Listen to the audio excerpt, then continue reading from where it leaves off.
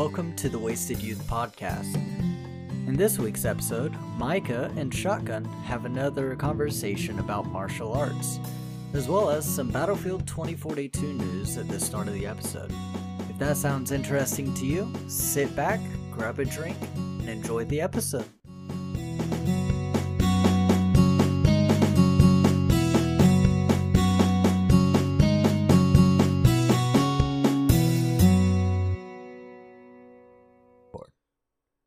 Welcome to the Wasted Youths Podcast, ladies and gentlemen. I'm Micah Voorhees, here with my fantastic co-host, Dominic Shotgun Sanders. And tonight we are talking about martial arts.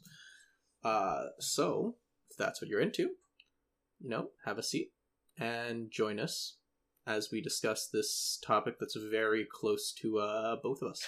So, let's I'm flattered. Start off. Fantastic, wow. That's not an adjective that you think describes you? No, usually I get called short, skinny, weird. I think I always use positive adjectives when introducing you. That's fair. That's fair. I can't poison the well right off the bat. That's not allowed. Yeah, I poison it myself. With the milk. Yeah. No, last week the rum. Dear Lord. Oh, duel. Speaking of which, what are you drinking tonight? Well, after last week's mistake, I'm taking a break from hard liquor, and I'm drinking a peach mango Angry Orchard. Oh, cool. I've had the apple ones. Interesting. They're good. I saw the peach mango Walmart, don't judge. I'm like, hey, I'm gonna try that. So Walmart. I'm gonna try it. It's not bad. It's not as sweet as I thought it would be. Gotcha.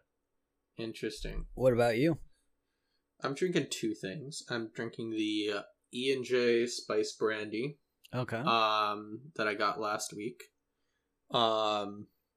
And additional, not a liquor. Oh no. Oh no. Mountain Dew gingerbread snapped. What in the world is that? So it's Mountain Dew, okay? But it also has the aftertaste of a gingerbread man. Oh no. Oh yes. I'm That's never buying it again. I'm disgusting. never buying it again, but I figured I had to once. Like it had to be a thing that happened. I saw this, I'm like, well, that's just something I need to try.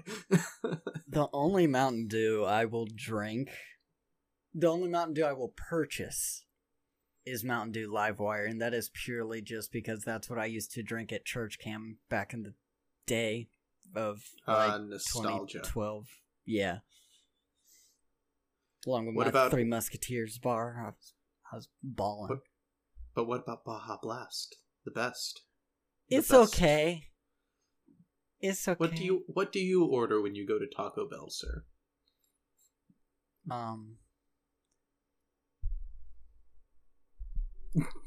Pepsi, because they don't have Dr. Pepper. Wait, so you just get normal Pepsi? Yeah. Wow, No that's ice. No ice. That's like the worst answer. I know. You could have said cherry Pepsi, and that would have been fine. Oh, but well, if they have cherry Pepsi, I'll order cherry Pepsi. But typically, the one in Martinsville, wow, stutter. The one in Martinsville does not have cherry Pepsi for whatever reason. Oh, how unfortunate. That's usually what I hear from heretics who don't like Baja Blast, is that they get cherry Pepsi at Taco Bell. So... Or I'll get Sprite, Sierra Mist, one of those two. Gotcha. Because as you know, not liking Baja Blast is a sin that will condemn you to hell. Oh, jeez. Unironically, this is true. It says so in the sacred scripture of La Biblioteca.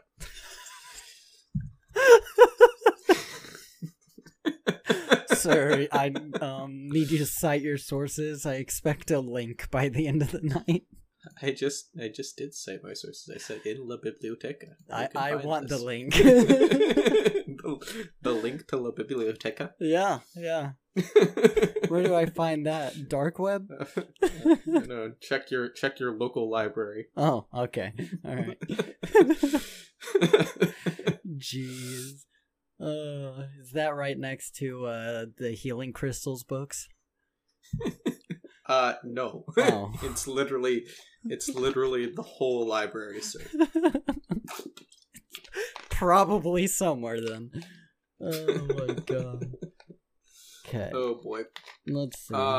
So what do we got for news tonight? Oh, okay. Gaming news.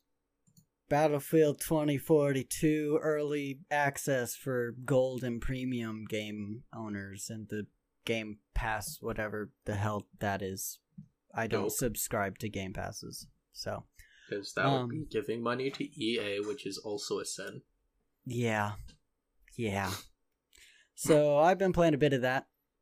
I was talking to you a little bit about it before we started the stream. Mm-hmm. Feels a lot better than the beta.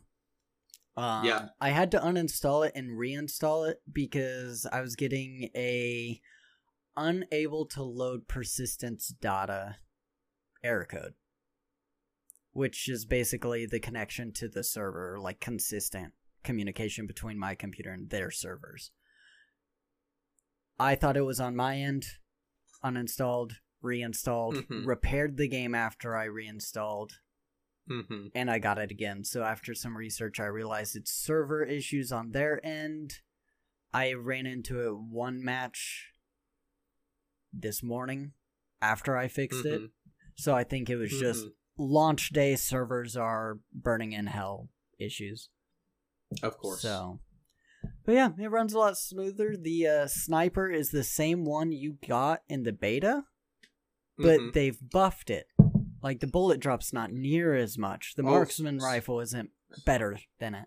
So you mean now it actually works like a sniper rifle? Exactly. Yeah. I don't know what attachments they had on it, if it was like the short barrel or whatever. Yeah. But yeah, it's not bad. Game looks a lot clearer. Wait, you don't saw off the barrel of your sniper rifle? That's not a thing you do? You've never had a sawed-off sniper rifle before? You know, when I'm running a bolt-action rifle, I prefer to shoot high-velocity rounds, not throw tennis balls at them. Which is basically what it'd do. They'd get hit by it, they're like, ow, was that a bee? What? What in the world? I thought those were extinct.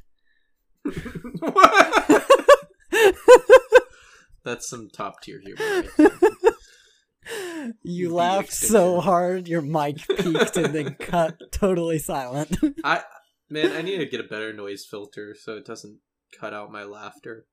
My laughter is low-key the best part of this podcast. I'm 99% convinced of that. We saw you die on camera though, so I'll edit in like the typical audience laughter. Well, my Audacity picked it up. Oh, it did? Okay. Yes. Oh, well. I don't have a noise filter over Audacity. It's just maybe raw audio. It's the best. I could turn it. In fact, let me make sure. I didn't tinker with my settings. I did. Actually, I'm going to severely change the audio quality real quick. Alright. 1 minute. Copy that. I had it on the surround sound recording. So I could have done like the ASMR thing with my microphone, and the people listening to the podcast version would have heard it. They'd be like, oh god, what is that? Yeah. So, but yeah, it's nice. You can do, it's online still, but it's basically a private server with just you and 3 other friends, and you play against bots. Oh, and you still level up, kind of like Terrorist Hunt and Siege. Gotcha. So to warm up, I'll do exactly what I did in Siege. I'll hop into 1 or 2 of those matches, warm up my aim a bit, and then hop into online.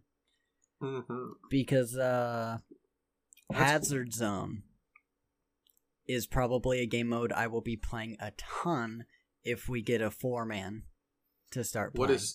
That's the Hazard Zone is the one with bots? No. So the bots one, you can either play Conquest or Breakthrough. Okay. Or you can play online with that. It's just an option you select on if you want it online or bots. Hazard Zone is I'd describe it kind of like Hunt Showdown, only without AI and no bosses. So these satellites come crashing down onto a map. You enter, you pre-purchase your loadout. Like in the beginning lobby, you have like 2 minutes to purchase what you want. Gotcha. You choose the operator you want to pick. You choose what gun you want to run. All that stuff. And then you drop in, and you have this like spyglass thing that's high tech, and it detects where the satellite bits are, and you have to get data discs. Ah, interesting. So it's kind of like Insurgency. Kinda, yeah.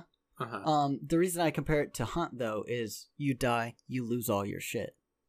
Ah, okay, gotcha. There's 2 extract timers. There's one about halfway through, then one at the very end.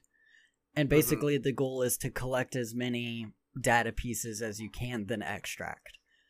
I've never extracted because they don't have live mic in the pre-release, so you can't communicate aside from pings. Okay, gotcha. Just ping the extract real hard. Be like, go there. No, it's like I get sniped, for example, and I go down.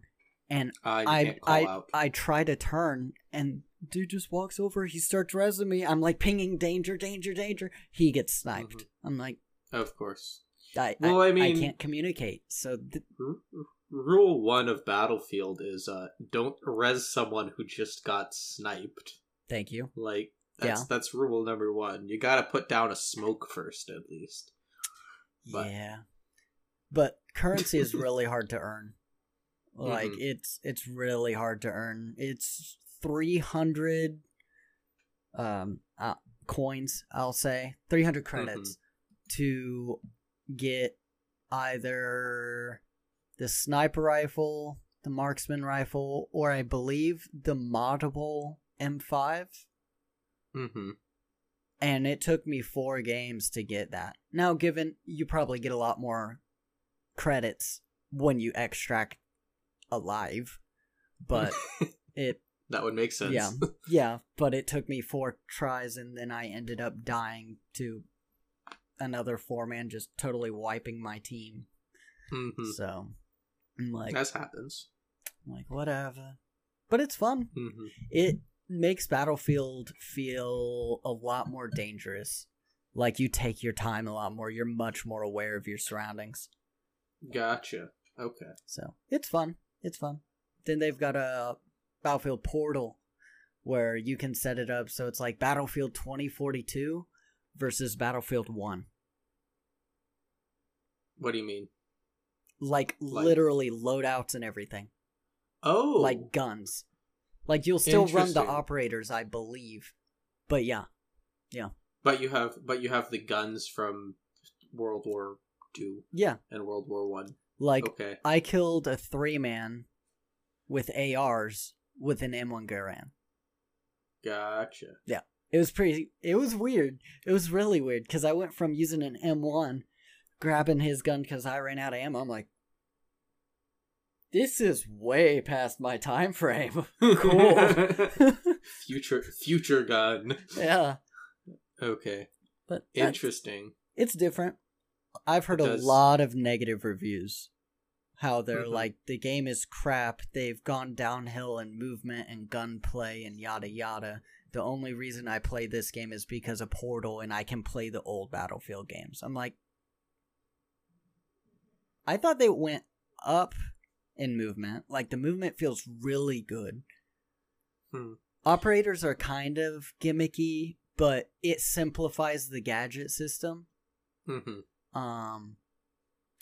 Oh yeah, the opacity or opacity, whatever, for the enemies, the UIs. So like, you know how we kept having issues with shooting friendlies?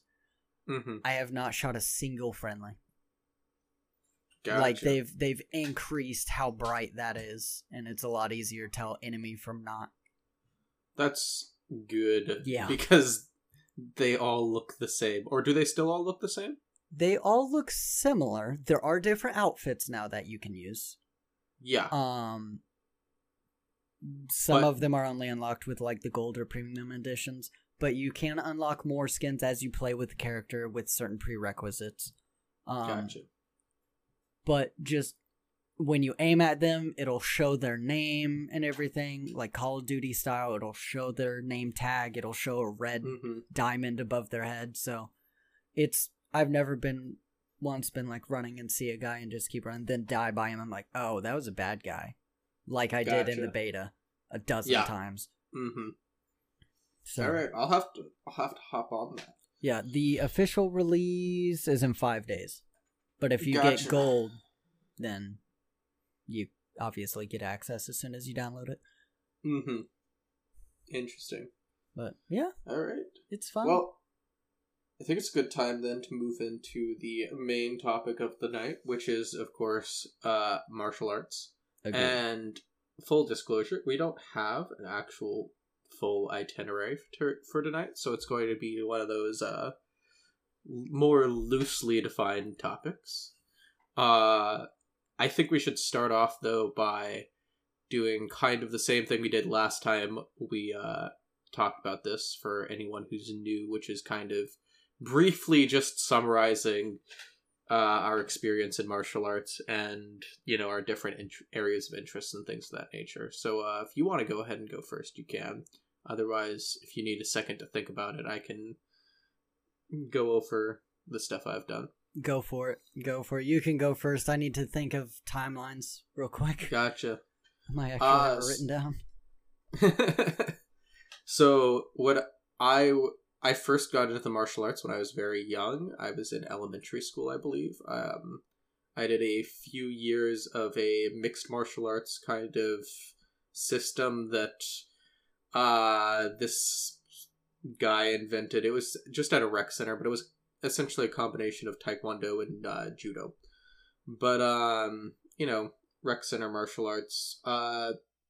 Yeah. So anyway, after I was doing that as well for a little bit through middle school, I didn't really do that much martial arts in middle school.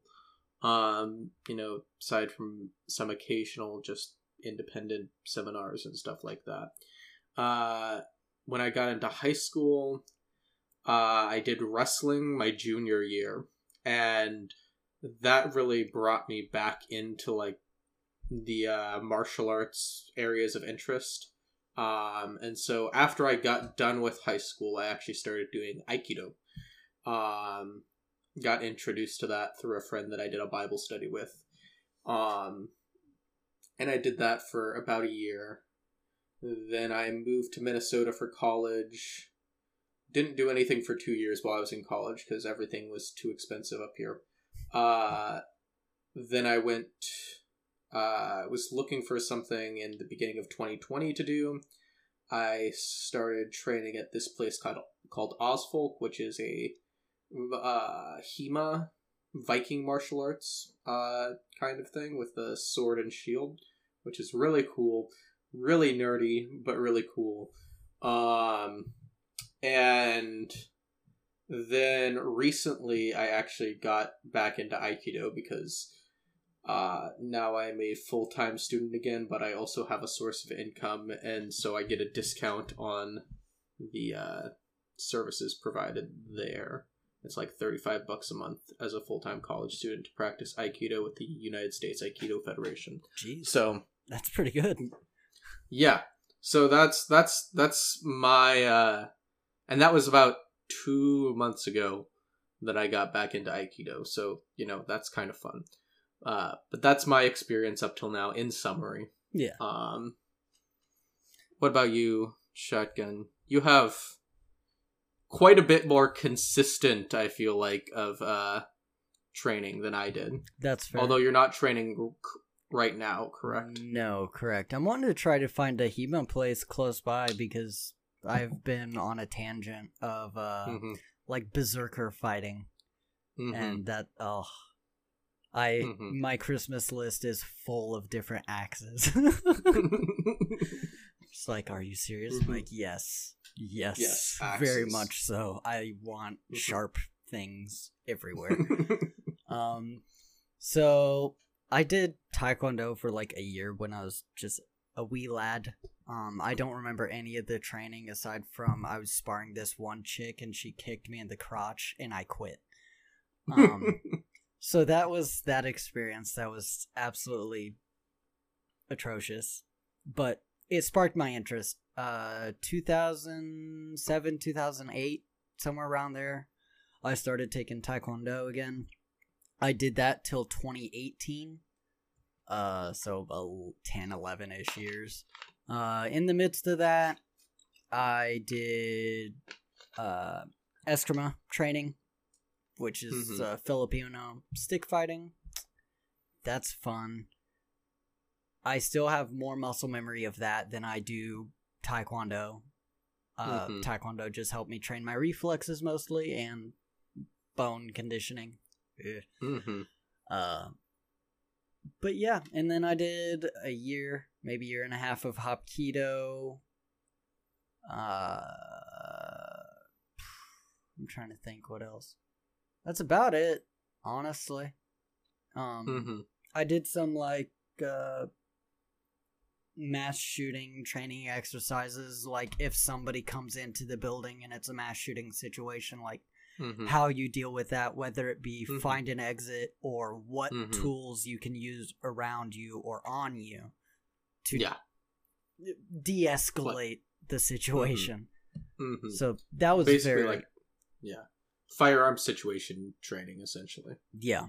Yeah, the science between about like how modern firearms work and how they cycle, and like if you grab the top of the slide in front of the chamber and they shoot, your hand's gonna be torn up pretty bad, but that gun's gonna be jammed up, so it's effectively a club until they clear it, which at that point you're on them, so they should not have time to clear it. But that training really helped train my like situational awareness. I despise having my back to the door if I'm sitting in a restaurant. Absolutely despise it. I'm always looking behind me. I'm like, who walked in? I heard the bell. Who walked in? I heard the bell. That maybe that's a little bit of paranoia, I guess, but I like to know who's in the restaurant. So. I was thinking about this the other day. You know, because my dad is the same way. He does not like to have his back to the door at restaurants. I don't mind having my back to the door so much as I mind, like, I just don't feel comfortable when I'm by myself sitting with my back to other people in the restaurant. Yeah, that's fair. That's fair. Yeah, like when I go out to eat with my grandfather, he's the same way I am. I'm like, all right, fine. You got my back, I got yours. We both know. We mutual understanding here. Yeah. So here's a question that might provide some interesting stories. I have a story if you don't. Oh boy. What is the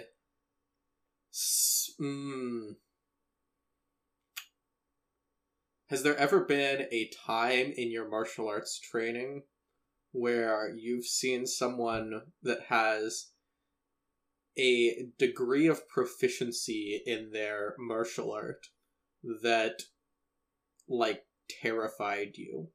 Beyond, like, just a, like, not terrified as in, like, caused, you know, existential horror, but, like, oh shit, I actually, like, that person's would not want, I don't want to spar with this person kind of deal. Not because they're reckless, like with some people, but because they're incredibly proficient in their martial art, and I feel like I would just get destroyed. One of my old buddies, basically, aside from the instructors, the only person that I deemed a threat. Taekwondo, I would spar him all day, every day. We were pretty proficient. It was a challenge for both of us, even though he was a couple degrees higher than me. I just knew how he sparred, he knew how I sparred, and physically we matched each other. But if that man gets into jujitsu mode, hell no. He's a freaking spider monkey. And Gotcha. I don't wrestle or do jujitsu. I know enough jujitsu to provide self-defense against an unskilled oppressor. Yeah. Like, if he's just pinning me on the ground, I'm like, okay, bud. Alright. And locked, kick away. Now I'm up on my feet again, back in my territory. Gotcha. But, okay. Yeah, no. I'd spar him all day in Taekwondo, but jiu-jitsu, But nah. but as soon as grappling is introduced, it's like, no. Yeah. I would do my Gotcha. best to keep him at range. Gotcha. I mean, similar to you. We can strike all day, but you get me on the ground, I'm like, well, okay, I give up. Tap out. Yeah.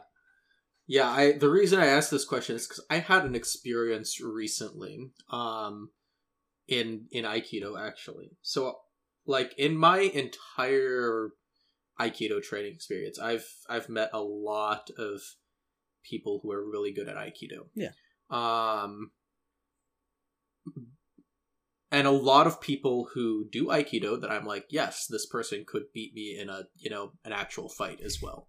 Even though, those two things don't necessarily correlate, being good at Aikido and being good at fighting. There are people in, both camps, and some that are in, either or. Yeah. But I never, until recently, met someone that was an Aikidoka that I would be, like, terrified to be in an actual confrontation with. And so, like I said, I just started doing Aikido again about 2 months ago at the Twin Cities Aikido Center. And there's the Twin Cities Aikido Center has a lot of Yodansha, I'm already slurring Japanese words. Yodansha, which are basically black belt and above. It's probably, based on what I've seen, I've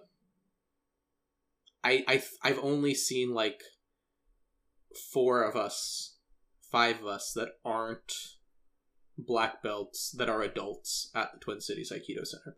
Oh, and there's, like 20 black belt students.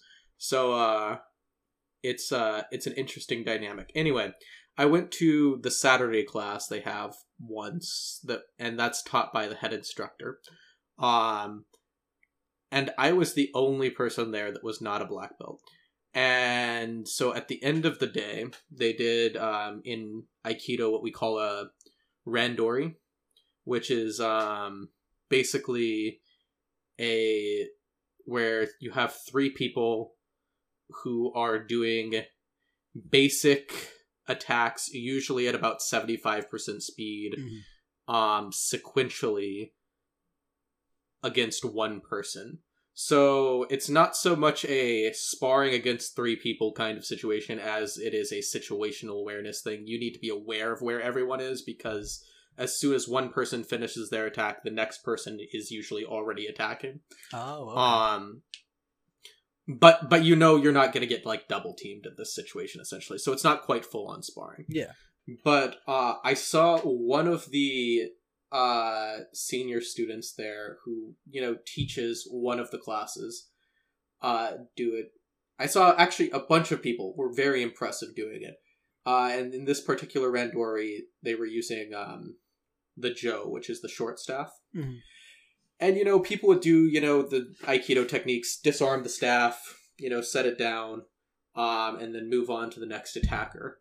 However, this one guy got up, and he did the technique with such fluidity and such force that he was actually throwing people. Because in Aikido, you get this kind of thing where you have throws. Yeah.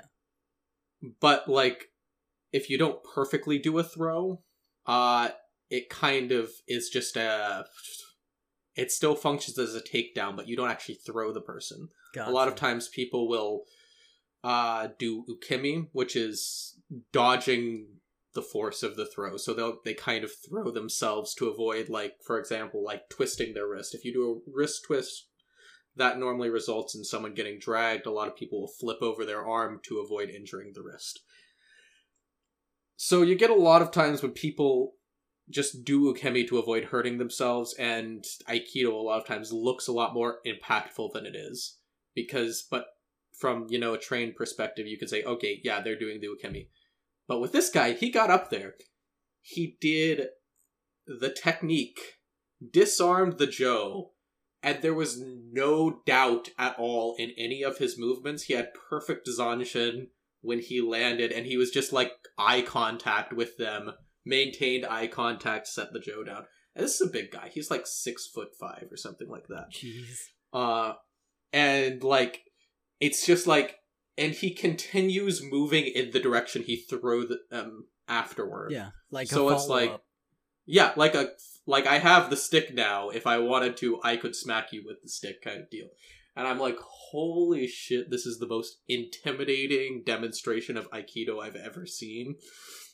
It's the proficiency combined with the calmness, combined with like the intensity of his face. And like I use the word zanshin, which is basically in Aikido and a lot of other Japanese martial arts, this term means essentially awareness of how you end a technique, which is very important in Randori. Yeah. Like, he just ended his technique in the perfect position to do a follow-up strike. So yeah, it was the scariest thing I have ever seen in Aikido. But he's one of my favorite, he teaches the Friday class, and he's one of my favorite senseis to train with, because he's an older guy, but not like, when I say older, I mean like older than me, but like middle-aged, not old. Yeah. So like, and he's been doing Aikido for a long time, so he's got a bunch of experience. Yesterday, it was literally, I showed up. I was the only person that showed up for the Friday class. He did the class, basically, I think we exchanged 10, 20 words throughout the entire hour of the class. Jeez. And it was all silent instruction. And I actually ended up learning a lot more through that than I think I do in a lot of the other classes where there's a lot of heavy instruction. Yeah. Less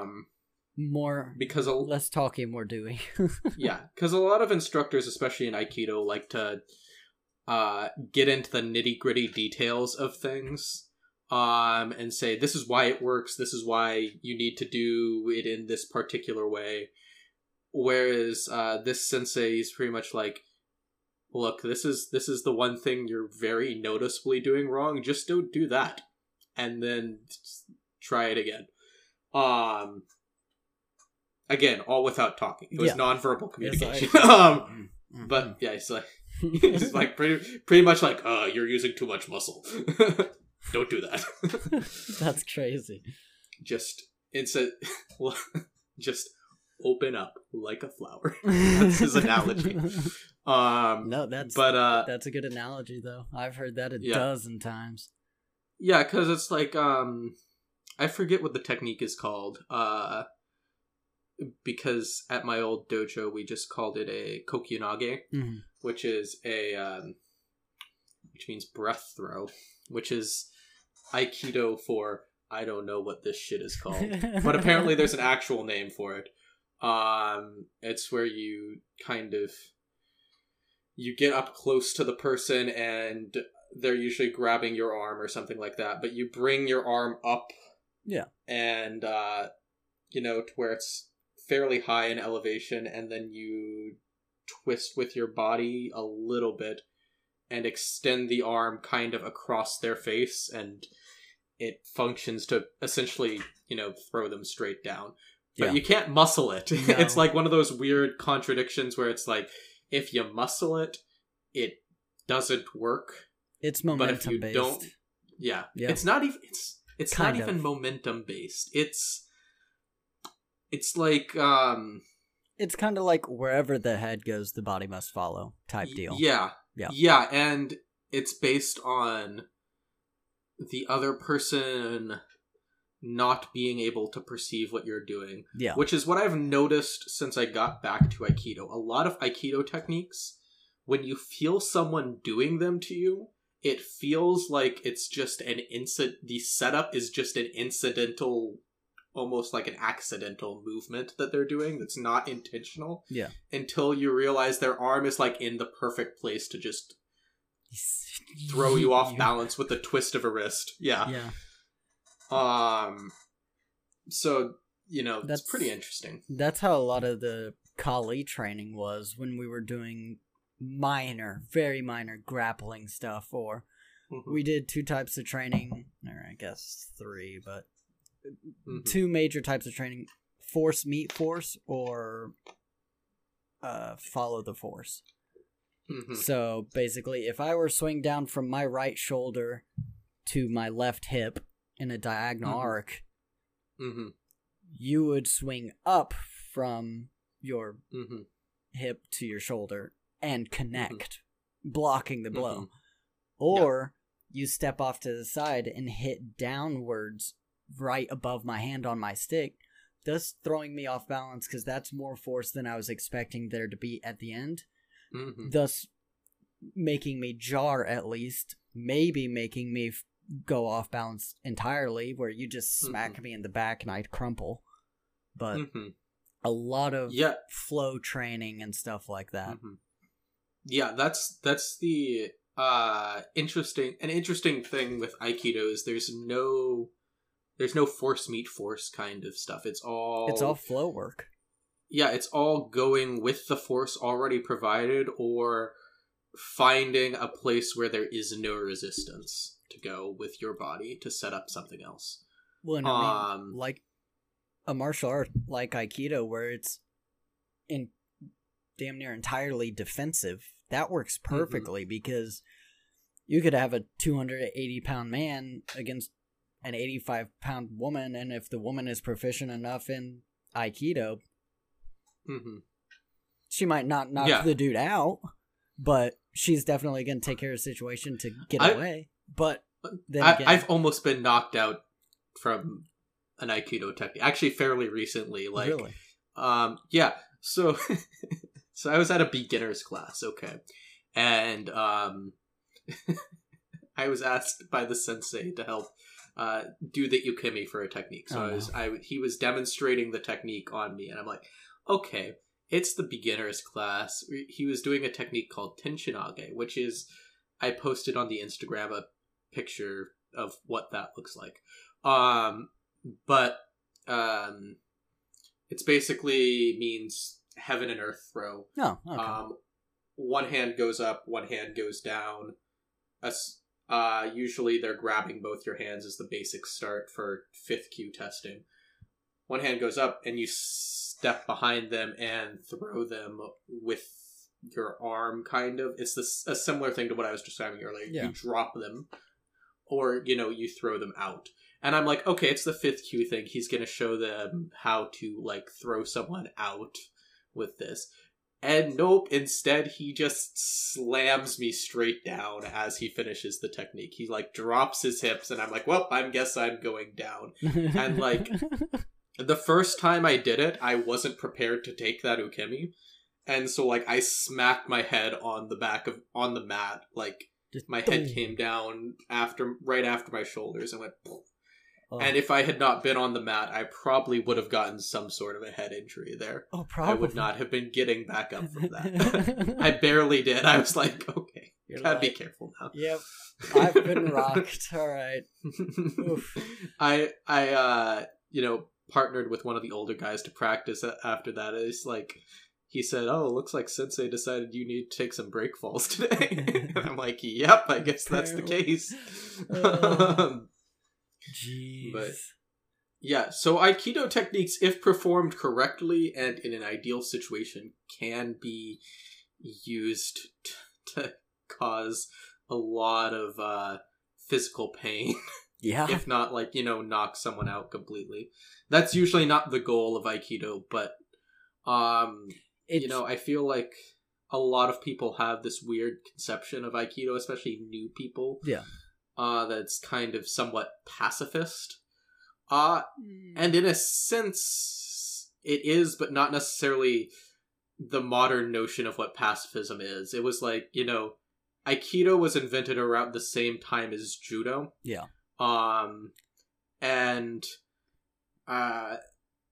you'll hear a lot that dang it, Eli.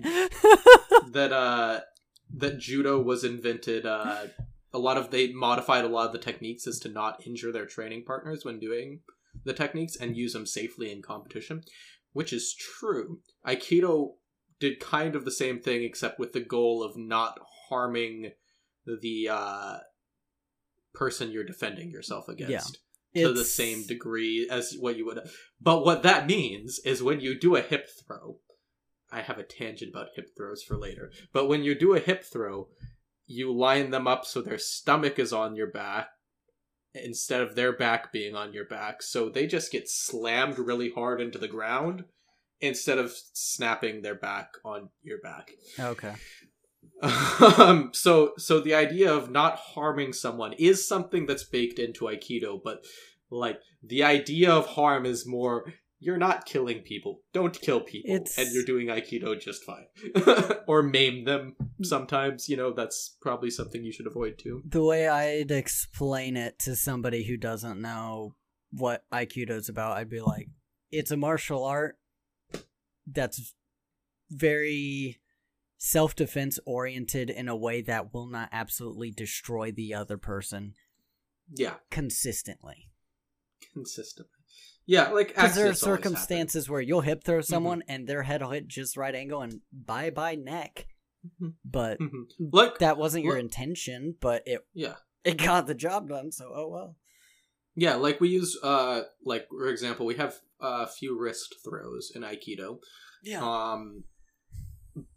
And like wrist throws are a high injury technique. Like if you don't know how to take the ukemi out of it, you're gonna sprain your wrist or something like that. So much to like, a lot of, combat sports don't allow wrist throws for that very reason, because they're likely to injure the wrist. But an Aikidoist wouldn't consider that necessarily harming someone, because the alternative is like breaking their face. Like it's a relatively minimal amount of harm that you're doing to the person. Yeah. And I've had someone do like Kotegaeshi, for example, to me in a way that I wasn't expecting, so I didn't take proper ukemi, and I was fine actually after it. Like, because they did the drag Kotegaeshi instead of the flip Kotegaeshi. Oh, okay. Which is basically where they pull you towards them. Yeah. I think you showed me a similar Hapkido technique at one point. Yeah. But yeah, I just essentially, I almost face planted directly into the mat because of it. But I got up, I was fine. I wouldn't have, if they wanted to do something after that, I was not in a position where I could defend myself from them, though. Yeah. Same sensei that I was talking about in the earlier story did that. One technique I found super cool that I want to kind of delve into. You've heard the term defang the snake, right? Yes, that's from the Filipino martial arts. Yeah. So there's a technique that basically involves giving somebody such a cramp in their muscle that they just don't want to fight anymore. You don't even have to break anything. It's literally, you give them a Charlie horse enough where they're like, okay, yeah, fight over, I'm done. So I give up. I surrender. Yeah. So basically, this is used in the Filipino martial art a lot against like knife fights. If Micah had a knife and I had a pair of Kali sticks. If he were to try to stab me, I'd obviously deflect with one of my sticks, and then with the other stick, I'm screwed. I don't have a Kali stick. That's the one weapon I don't have right now. Where is it's in my closet, actually, right in that corner. I know where it is. Okay. But so I'd block, obviously, get that knife out of the way somewhat, and then I would hit him as hard as I could in the bicep. Mm-hmm. And given he's stabbing and this thing's like a freaking whip, he'd just be like, I'm gonna let go of the knife now. I'm done. And if he wasn't done, then I'd just follow up with another stick to the side of his neck and he'd go down anyway. Mm-hmm. Yep. But that was... Or because I'm ambidextrous. Then I just go into Heaven 6 and you're done for. True. I don't know why I would attack someone who was carrying an Eskrima stick with a knife, though. That seems... People are stupid. I mean... You know what? I feel like Eskrima sticks are actually the ultimate self-defense weapon. Like, the ultimate open carry weapon. They're pretty good. Because, people are like, why are you carrying a stick? It's like, want to see? Freaking, who's gonna attack you if you're carrying a big bamboo stick? Like, with... like, nobody's gonna mess with you. I knew I had him. I knew it. It's been ages since I've pulled these out. Mm-hmm. Yeah. You want to spar? spar? See, like no one's gonna mess with someone that's looking like that.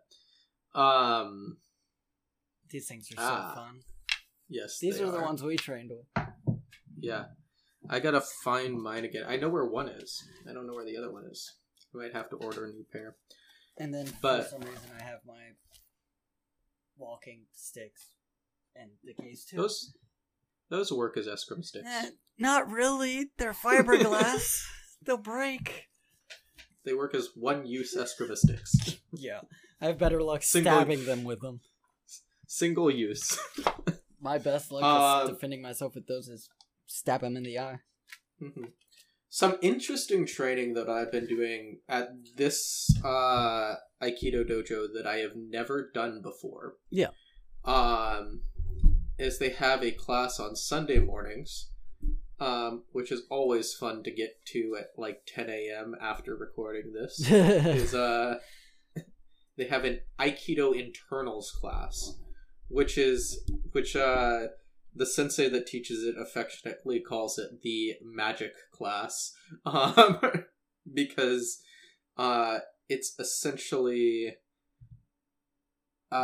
this class on using just the minor movements and body position to ideally distribute your weight and your opponent's weight in a way that makes it really easy to move them. Okay. And it's one of those things where at first, you see the class and you're like, this is all bullshit. But then you train with the people who are in the class after taking a few of the classes, and you're like, oh shit, I actually see what you were doing there. You were doing that technique that we did in the internals class. I'll bring it back to that one example of the Kotegaeshi where I just got thrown.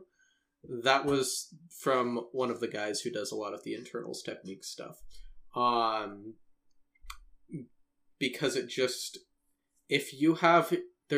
there's these certain movements that you can do that if you have your body positioned correctly relative to the other person's body. Yeah. Particularly in position relative to how their legs are positioned, you can just yeet them and they can't really resist it. For a number of reasons. Real quick. What's up, Pars? Yeah. Welcome to the chat. Hi, Pars. First time chatter. What's up, man? Gotcha. Yeah, so wait, what was the question about? Was it the magic stuff? Because it is weird. It is really freaking weird. But But I'll explain how it works, kind of how I've derived that a lot of it works. You know how you're standing up? It's you're kind of like a bipod. Yeah. You have two legs. You don't have a third leg, which would give you perfect balance. At least most of us don't. You saw the look on my face. I'm like, I did. I did. But yeah. So basically, that means you have usually two weak spots.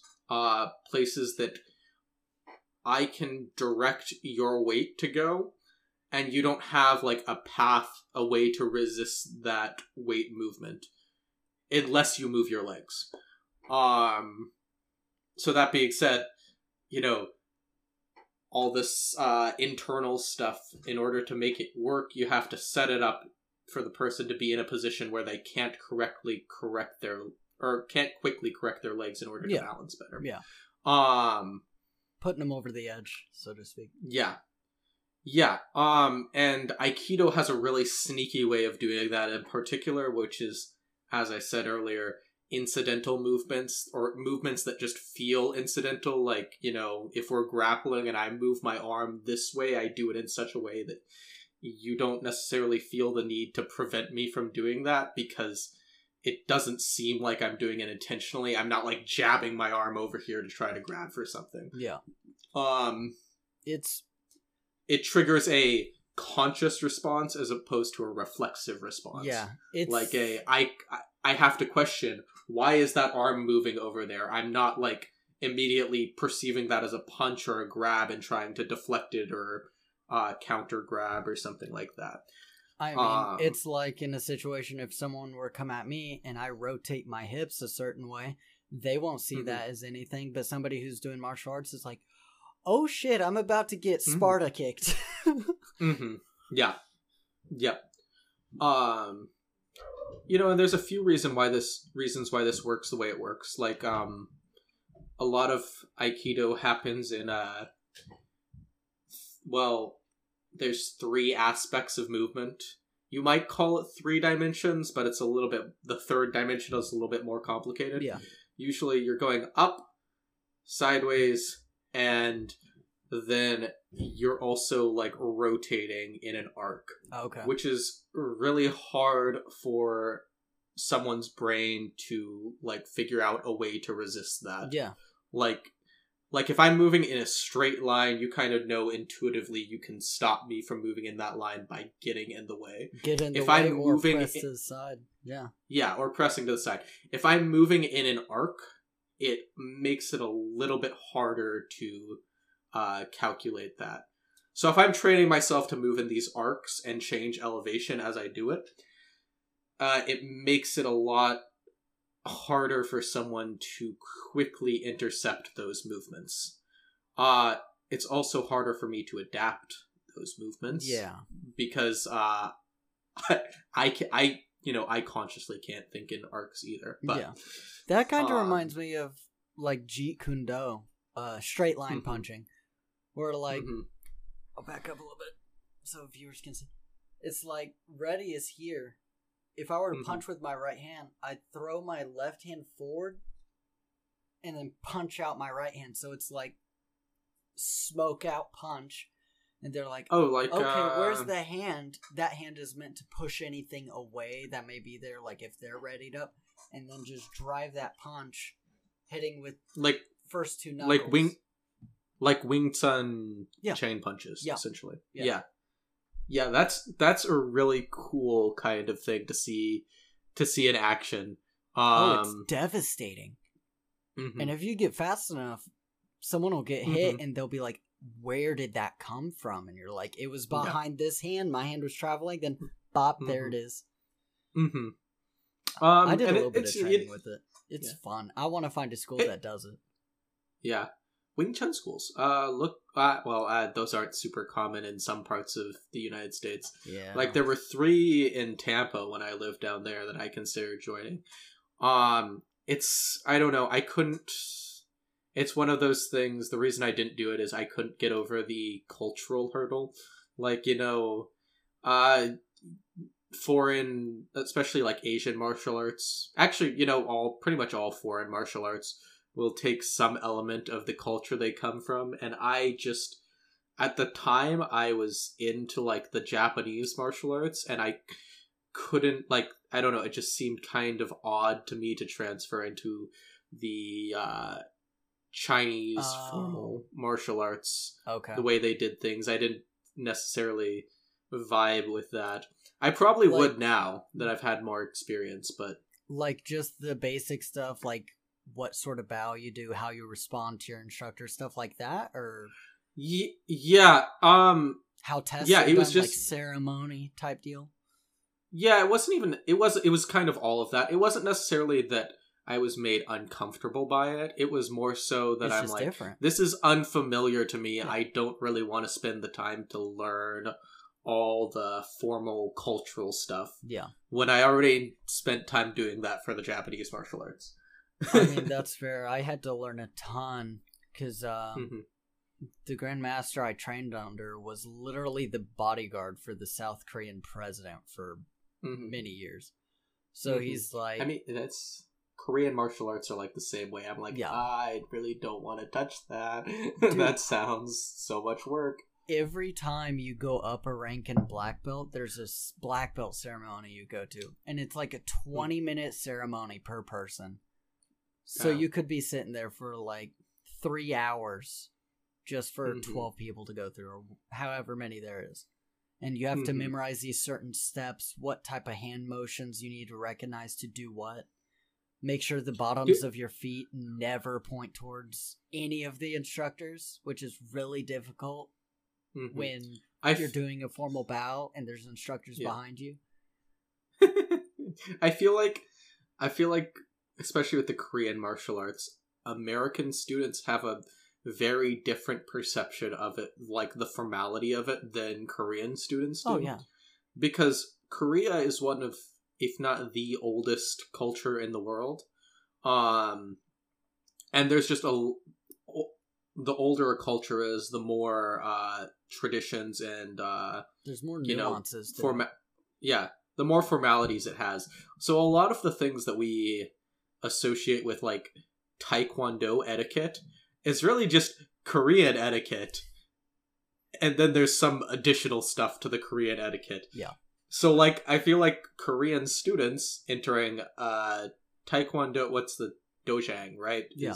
A Taekwondo dojang, just, they kind of get a lot more of it intuitively, whereas Western students, it's like, holy crap, there's a whole lot of stuff to learn here, in regards to, like, etiquette and stuff like that. That's the thing. I think taking martial arts when I was super little, even though it was just for a very limited amount of time, it opened that understanding up. So when I started going to the school I went to for many, many years, they're like, yeah, you do this, this, this, this. And it all came back to me from my childhood. It wasn't the same association by any stretch of the imagination, but it was still Taekwondo, so the etiquette was very similar. So it's like you bow before you leave. You bow before you go on the mat. You bow before you leave the mat. But you have to bow towards the flags or the instructor, depending on the school.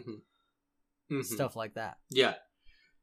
Yeah, it's all, like, the etiquette of martial arts is super interesting to me. Because, like, every place you train martial arts has etiquette. Even if it's, like an American martial art or something like Brazilian Jiu-Jitsu.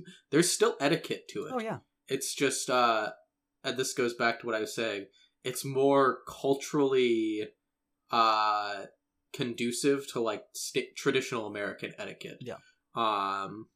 Than, for example, Japanese etiquette, where it's like, oh yeah, it's just an entirely foreign system of etiquette that I have to learn.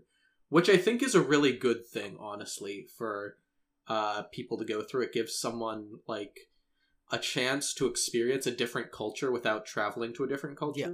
Oh, for Albeit sometimes a very Americanized version of the different culture. Yeah. That's one thing I found cool about my old school. Every few years, the black belts had the opportunity to go to South Korea for like 2 weeks, I think, and train. Mm-hmm.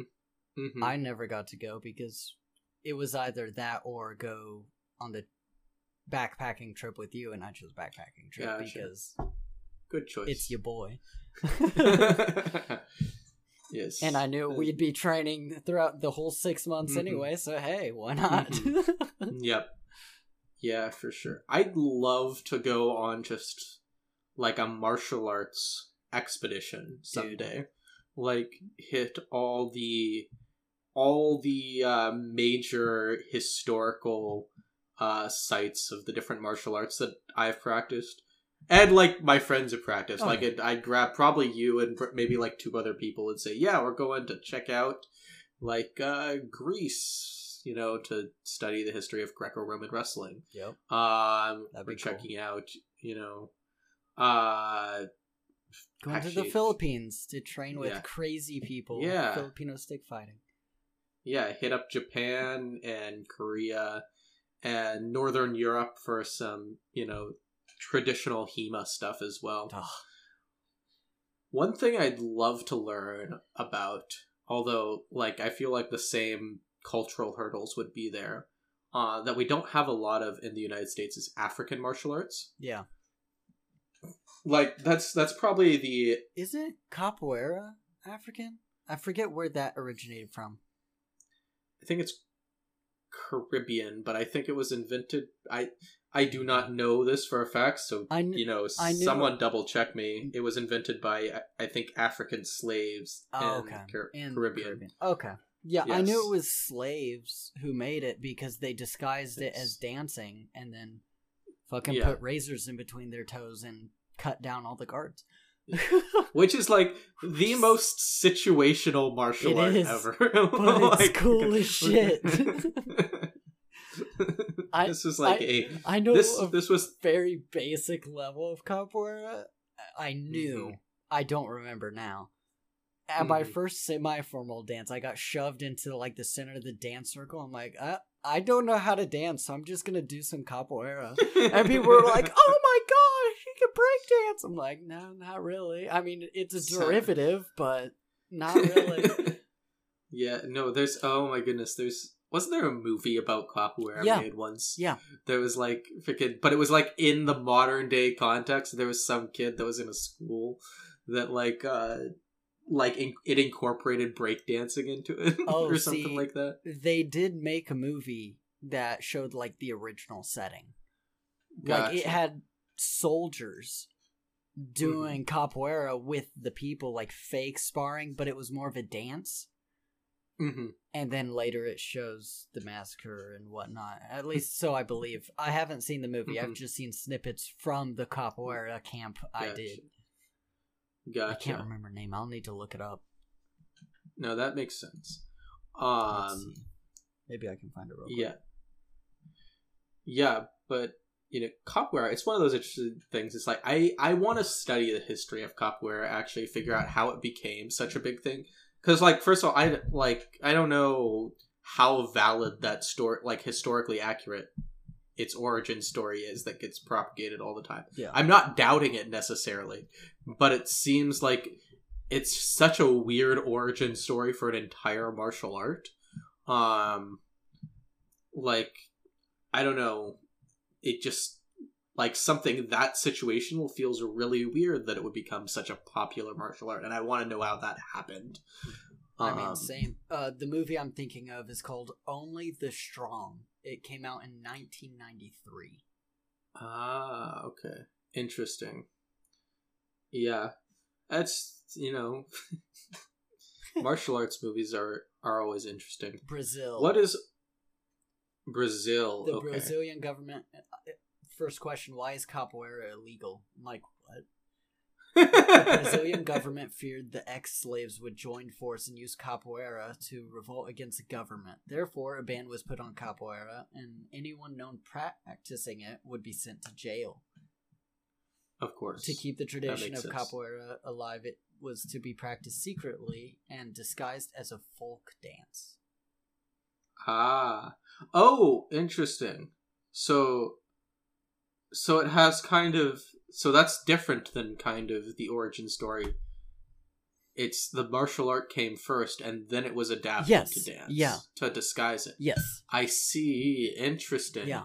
That's what I was saying. Okay. It's like, well, I started doing capoeira. People are like, oh, you can breakdance. I'm like, no. Breakdancing is a derivative. It looks very similar. Gotcha. Like, if you have two videos, one of a dude doing capoeira, one breakdancing, it would be really hard to differentiate until you saw some of the more offensive moves, less of the spin on your head move. Saw the razor blade in their toes, and that's usually what she would tip you off. You see the shiny, you dead. But that's actually super interesting because, so again, I haven't done the historical research on this, and from what I can tell, it's disputed. But there's some people that have done like martial Tai Chi stuff. So Tai Chi is an actual form of combative martial art. Yeah. And they all have said, or a lot of them have said, that Tai Chi kind of had like a similar, or martial arts in general was banned in the area that Tai Chi Chuan was practiced. Huh. And so they had to disguise it as kind of this ritualistic, not quite dancing thing, but like ceremonial thing, in order to practice it. And so that's why Tai Chi is the way it is, or at least it's practiced the way it's practiced, because of that thing. I don't know the historic validity of that claim either, but that's the legend that I've heard. From what Tai Chi I've done, the way it was taught was slow is smooth, smooth is fast. So if you refine it to the point of mastering it slow, you can do it fast, and it is actually a devastating martial art. Situational, but devastating. That's what a lot of the Aikido internals class is that I'm taking. Is it's like do this weird thing slowly, and it's one of the. It's also, and this is It's literally building muscle memory.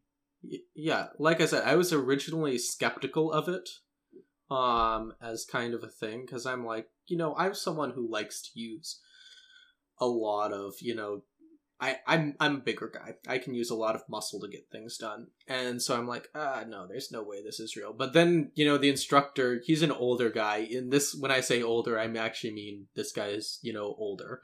Like upper 60s? Yeah.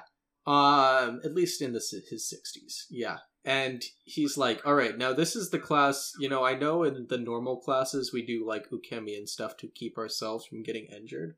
But because the exercises that we do in this class don't really carry a risk of injury for the person who's doing the resistance, we kind of expect you to do full resistance in this class as opposed to the, resist until breaking it's point. Dangerous. Yeah. That's in the rest of Aikido. And so it's like there's these, movements that we do where it's like, oh yeah, I'm holding like this as tight as I can, but I still actually can't resist being moved this way. And I know if you do it faster than just like this slow kind of thing, snap, I would get yeeted to the other side of the mat. Yeah. Yeah. So, that's kind of an interesting thing that you get in that. And the guy that originally, brought these concepts to the dojo wasn't, to my knowledge, an Aikido instructor. He was just a guy saying, basically, yeah, this is, how the a lot of the Asian martial arts works. This is a concept that is just not often taught at the lower levels, but essentially because of the way that martial arts are in America, it's something that probably should be taught at the lower levels in the United States. Yeah. He said he had one student that was from China or something like that, come to one of his seminars, and then he went back to the, whatever the Chinese training area is, dojo for lack of a better term, with his Sifu and said, use these techniques. And his Sifu was like, where did you learn that? You're not supposed to, have learned that technique yet. He's like, well, I learned it from this seminar. And it turns out it's like this part of that's integral to the martial art at the higher levels of practice. But it's not necessarily for like the lower levels of practice. Yeah. So, that's kind of interesting, like tying it back to the slow is smooth, smooth is fast kind of thing. Yeah. Similar principle in music to, if you can play it slow, you can play it fast kind of deal. Yeah. You work your way up. Yeah. For sure. Yeah, so that's pretty interesting. Well, what do you say we open it up to questions from our viewers if they want to engage a little bit, and we end the podcast segment?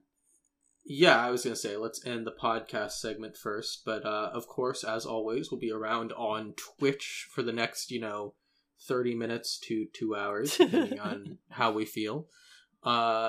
So if you're listening on the podcast and you really enjoyed this, but you'd like more information, well, feel free to tune in on Saturday evenings for the Twitch stream.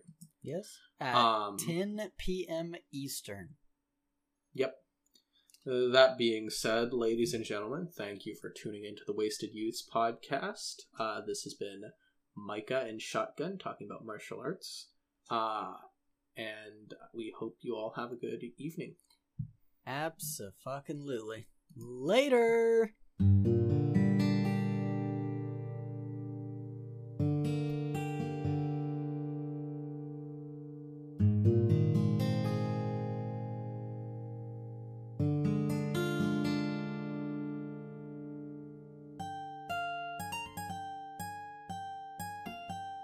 Thanks for listening to the Wasted Youths podcast. We hope you enjoyed the show. The Wasted Youths is produced by Dominic Sanders and Micah Voorhees. Dominic is also the lead editor of the Wasted Youths. All music featured in the show is composed by Micah Voorhees. If you enjoy our show, we'd really appreciate it if you would subscribe and consider donating through the link in the description to help us make better episodes. If you know someone who might be interested in the topic that we discussed tonight, feel free to send them our way by sharing this episode with them. All that being said, ladies and gentlemen, I hope you have a fantastic evening, and we'll see you next week.